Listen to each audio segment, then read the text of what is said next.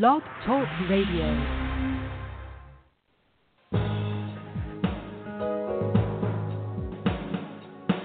Welcome to the Neil Garfield Show, a presentation sponsored by www.livinglies.wordpress.com, GTC Honored, and The Garfield Firm, serving all 50 states with news and analysis of the latest bank scams against borrowers, homeowners, consumers, and investors, and providing legal representation throughout Florida. This program is for general information only. It is not a solicitation for services or legal representation and should never be used as a substitute for advice from a licensed professional. And now, here's world-renowned financial expert, attorney, and blogger, Neil Garfield.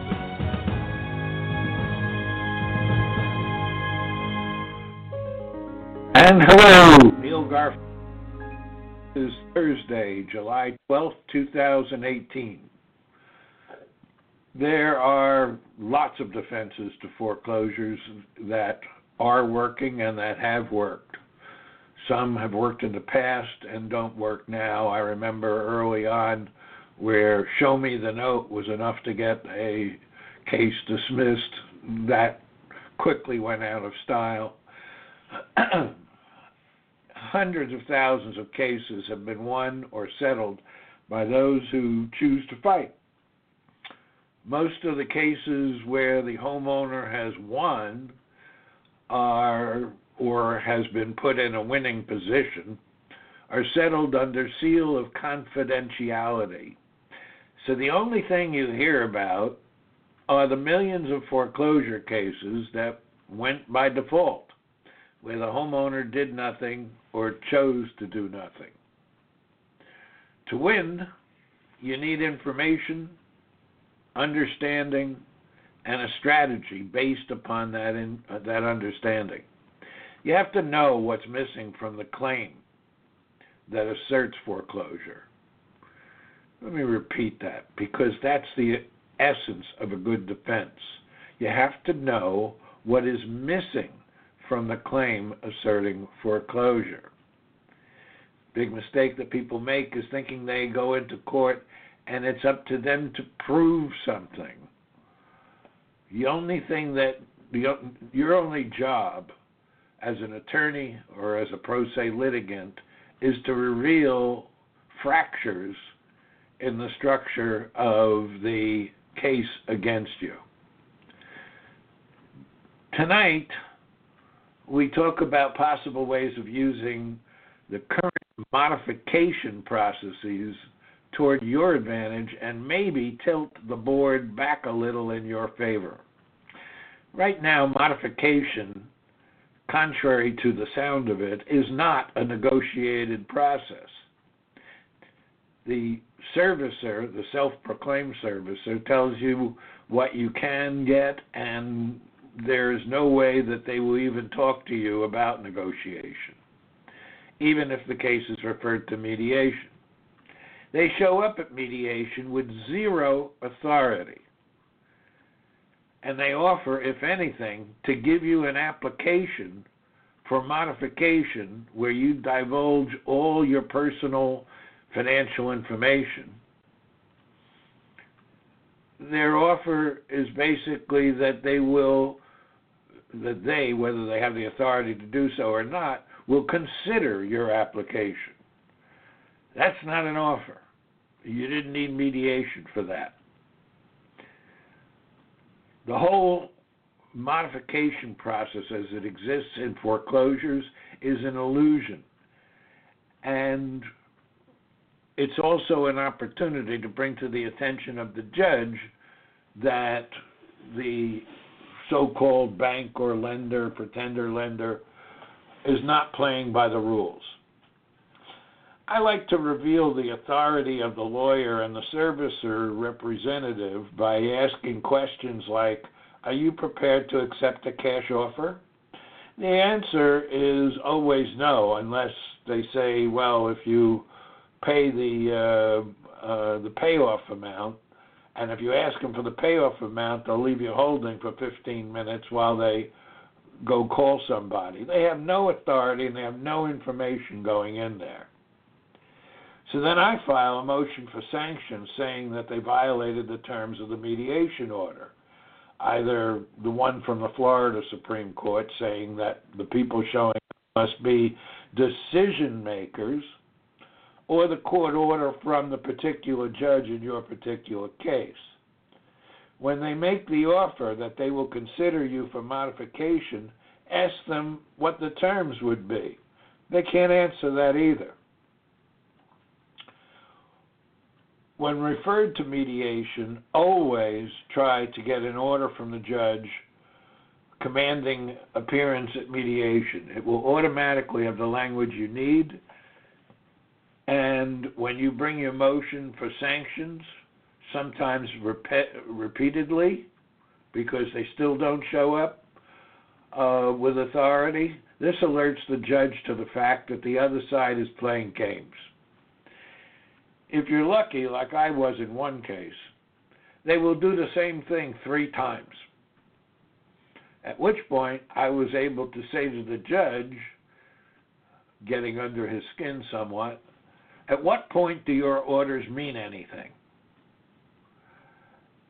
And he entered an order that was a minimum of $1,000 a day sanctions, and sent us back for mediation again. One caveat before we begin that discussion is that in many cases the offered modification is worse than the original loan terms. Plus, they're asking you to sign a document that says you're waiving defenses that you might have otherwise been able to use in litigation. If you can't afford the mortgage payments now, accepting a modification that is worse will only buy you a little time before they foreclose. It may seem like the ordeal is over, but it isn't. Tens of thousands of homeowners have reported to us that they are in conflict with their own attorneys about how to proceed vis-a-vis litigation or modification. What I mean to convey here is the complexity of strategic legal decisions. Your attorney has not been bought off by the other side. Suggesting that is only going to cause friction between you and the attorney, and when you try to get another attorney, that attorney is probably going to hear that you accused the former attorney of being bought off. Suggesting settlement is not a betrayal. It's called doing the job of a lawyer. The justice system runs on money. If you want all-out war, then you must pay for it. If you can't or won't pay for it, then you must accept the probability of achieving less than your main goal. Unless you're willing to spend large sums of money on fees such that the attorney is being paid to do all the research, all the analysis, and all the strategic planning required to litigate, then you must accept the consequences of limited strategies in place of strategies that are designed for an outright win in the case. You might still win with a limited strategy, but the odds are heavily against you. Modification represents a back door to beating your opposition using the same defense narrative as you're using in litigation. Don't be annoyed with local counsel. We, as guides and consultants in litigation across the country, we always defer to local counsel because whoever that is, he or she knows more about the local politics and local atmosphere and what flies and what doesn't.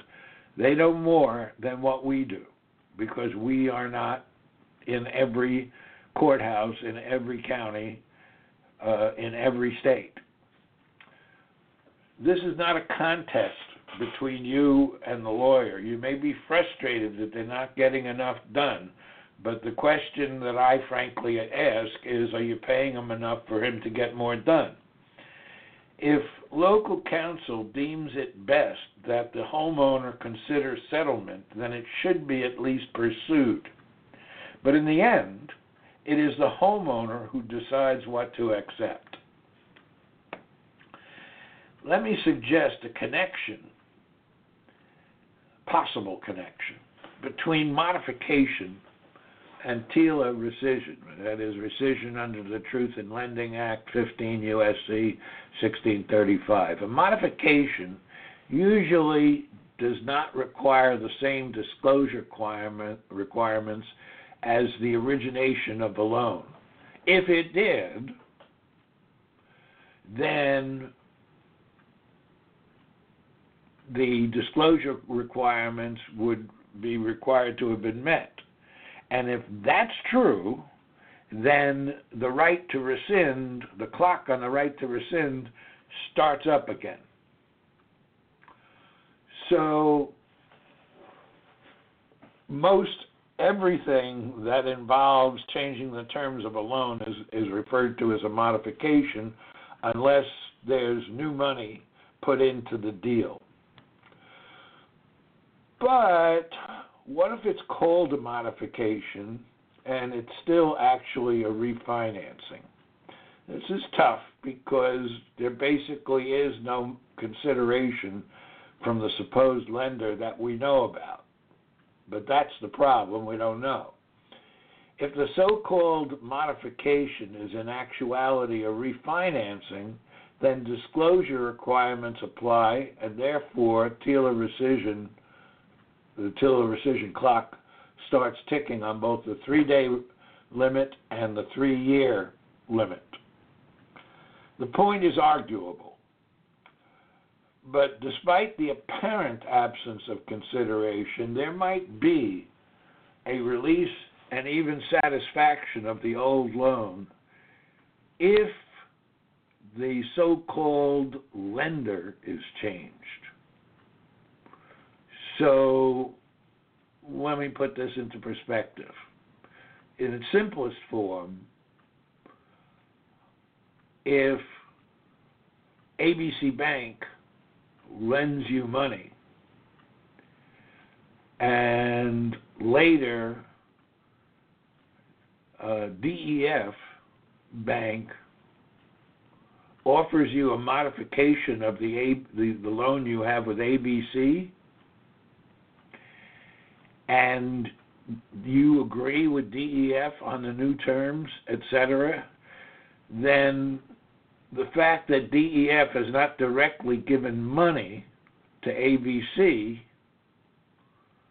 might mean that this is a new loan, because undoubtedly ABC would not give it up without having received something of value, and value is what is required under Article 9 of the UCC for enforcement of any mortgage or deed of trust. My argument is that virtually all modifications change the lender, not just the name of the lender, but actually change the lender. And the new lender used its ability as an intermediary to change the loan such that the new lender has gone from the one named in the closing documents to either a servicer or conceivably an unknown party. By the way, I strongly suggest that you record the modification as an attachment to what in Florida is called a notice of interest in real property. The other side won't want you to record it. And in some cases, I've seen language that prevents you from doing so, and then you have to go to local counsel and see how you want to deal with that. But if you do record it, it may add fuel to the argument that this was a new loan masquerading as a modification, thus triggering disclosure requirements. And of course, if there are disclosure requirements, then TILA rescission applies. The findings in a title and encumbrance report and analysis, we call it a TIRA, with what we do at GTC Honors, can be used as a reason to demand, and this is the key, demand that the named trustee of the named trust, who is named as plaintiff in a judicial state, or the foreclosing party in a non-judicial state, that they must acknowledge the settlement and the authority of whoever is negotiating the settlement. And there's the reason that no bank would accept such a document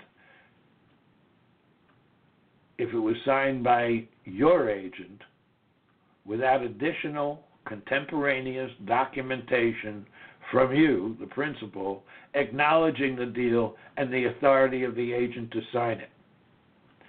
What is good for the goose is good for the gander. The banks made these rules. They should be the last people to oppose them. In my experience, they will oppose. They will refuse to give you the signature of, say, U.S. Bank or Bank of New York Mellon as trustee for the XYZ Trust, and absolutely require you to accept the signature and authority of Ocwen or SPS or Bayview or any number of other so-called self-proclaimed, self-serving servicers.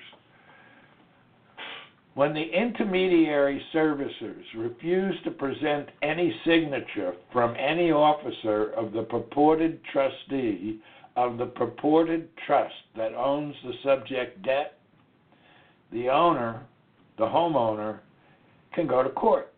This time, the homeowner is armed with inequitable conduct by purported agents of the purported plaintiff or foreclosing party.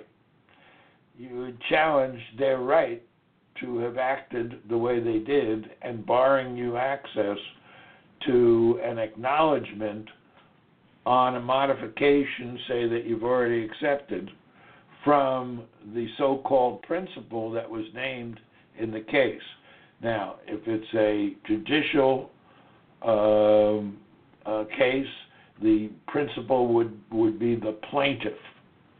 If it is a non-judicial case, the principal would be the owner of the beneficial interest under the deed of trust. So either they're agents of the owner of the debt or they're not. If they are agents, it is custom and practice to require confirmation from the principal. The banks established that custom and practice, and no sane person would do otherwise. If they are not agents, then they have no business collecting or enforcing the loan documents and no business presenting their own records as business records evidence for the principal without providing additional foundation, testimony, or documents. In court, the homeowner would say that the purported servicer has proposed a settlement or modification that the homeowner has already accepted. But now the, quote, servicer, end quote, refuses to have the plaintiff, or the foreclosing party, execute any document memorializing the settlement or modification. Instead, they are requiring acceptance of a signature of a person of unknown authority on behalf of a self-proclaimed servicer with unknown authority. And you could recite, and that's why I talk about the TIRA report, and there are others who can help you with this. Our TIRA report is on Lending Lies, not Living Lies, lendinglies.com. And you would, in court, say that from reports from forensic experts show that none of the parties have any right, title, or interest in the debt or servicing. However, and this is the part that will get the judge, The homeowner is willing to accept the risks of dealing with an unauthorized entity as long as the named trustee executes the settlement, the modification, on behalf of the named trust, the plaintiff. Remember, the plaintiff is not the trustee, it's the trust. The trust is speaking through the trustee, but the plaintiff is not U.S. Bank. If you get sanctions, the sanctions theoretically would apply to the trust. We all know the trust doesn't exist, it has no money, has no bank accounts, and you're stuck. That's the whole idea of it. That's why the banks are cheering up and down how they created what they call these remote vehicles that don't amount to anything. A close examination of the proposed modification document will usually show that the creditor is being subtly changed. It's very subtle, because what you've got is that it appears as though you have no change in servicer. But frequently after a modification there is a change in servicer. But there's no change in servicer. But the modification agreement itself often does not refer to the trust or the trustee. In those cases where it doesn't, then you have a situation in which the creditor is being changed from the foreclosing trust to, in the best case, unknown, and at worst, the debt is being joined with the note and mortgage with your consent and changed to being presumptively owned by parties who, to the detriment of the real owners of the debt, have never paid for ownership or any rights. By the way, I'm publishing this information as my blog article tomorrow morning. The defending homeowner would be saying that the intermediary with whom he or she has been corresponding is acting in bad faith or without authority, one or the other. They're either agent or they have no authority, and they've made false representations to the court. The homeowner would be seeking relief in the form of a court order requiring the trustee, as trustee for the trust, which appears as the plaintiff and foreclosing party, to either sign the deal or reject it if the current servicer had no authority to offer it. Now, that would be an admission from a third party that the servicer had no authority over the loan. Now, that might not be a blanket statement, but it's certainly an arguable point. The matter has either been settled or it hasn't. The only way it hasn't been settled is if the self-proclaimed servicer didn't have the authority to offer the modification. This is akin to cases in which there is a settlement and the attorney executes documentation or a pleading.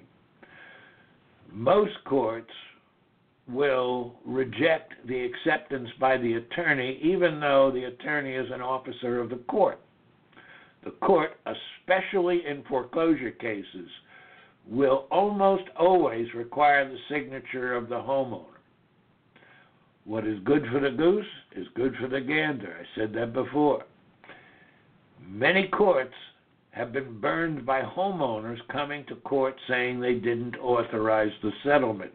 You're raising the same issue in reverse, where the true owner of the debt may come to court saying, I didn't authorize the foreclosure, I didn't authorize the settlement, or whatever.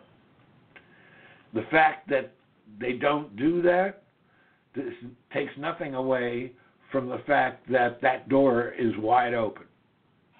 The purpose of going through all that is to force the other side to offer a better deal or back away.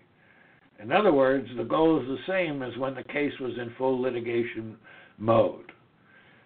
I can virtually guarantee that the trustee for the Remick Trust will not sign a document in which they admit to being a player.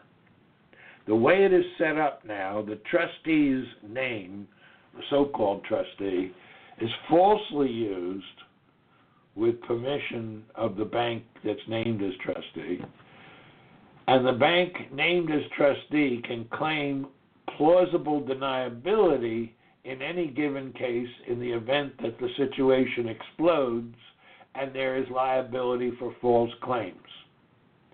In all likelihood, the trustee doesn't even have a retainer agreement with the law firm that is then falsely reporting that they are representing a non-existent client trust. Using this strategy may drive the opposition to the wall. I've seen it work that way, and I've worked it that way. They know that the trustee has no authority or interest in the litigation. They know that the trust is empty and most likely non-existent. They know that without the subject loan being entrusted to a trust, if nobody's holding the loan in trust, no amount of writing can authorize the administration of the loan on behalf of the trust. Because if the trust doesn't have it, it doesn't make any difference what's written in the terms of the trust or any documents executed by the trust. They know there is a potential liability for sanctions and punitive damages that could reach into the millions, but more importantly, reach the press, where homeowners might just get the idea that maybe they can win and ought to win and maybe ought to fight. In my experience, the end result is usually using tactics exactly like this or close to it. The end result is usually a reduction in the amount demanded that is so steep that the homeowner, it's like an offer you can't refuse. So the homeowner feels constrained to accept it in exchange for accepting the risk that the parties with whom he or she is doing business have no right, title, or interest in the loan. So by accepting that risk, you are giving consideration because you're putting yourself at risk for a rather large loss, at least theoretically. If the opposition were to produce a newly fabricated document, the homeowner's position strengthens even more, I think. First, the homeowner can seek to confirm the execution of the document by the named so-called trustee on behalf of the trust. And second, the existence of a newly executed document may be used to argue that there was no privity or authorization before that moment when the new document was prepared, executed, and delivered. So I invite you to check out another one of my recent articles called Garfield Premises, and that I don't actually report all of them. The title is 15 Assumptions That We Make That Show Up in Our Reports and when we draft ghostwrite motions and pleadings. Thanks for being with me. We'll be back next week. Thanks for listening to our broadcast. We hope that you tell your friends about us and let them know that there is hope and help in this financial crisis. Tune in every week to The Neil Garfield Show for free information and advice, and visit our blog daily at The Living Lies blog. We provide support services, the latest strategies, analysis, expert consultations, testimony, and declarations to use in your battle against the largest economic crime in human history. For information concerning Neil, the team at Living Lies, or the law firm, go to www.livinglies.com. livinglies.wordpress.com or call 520-405-1688. The opinions expressed on this broadcast are those of the host and should not be attributed to any other person or entity.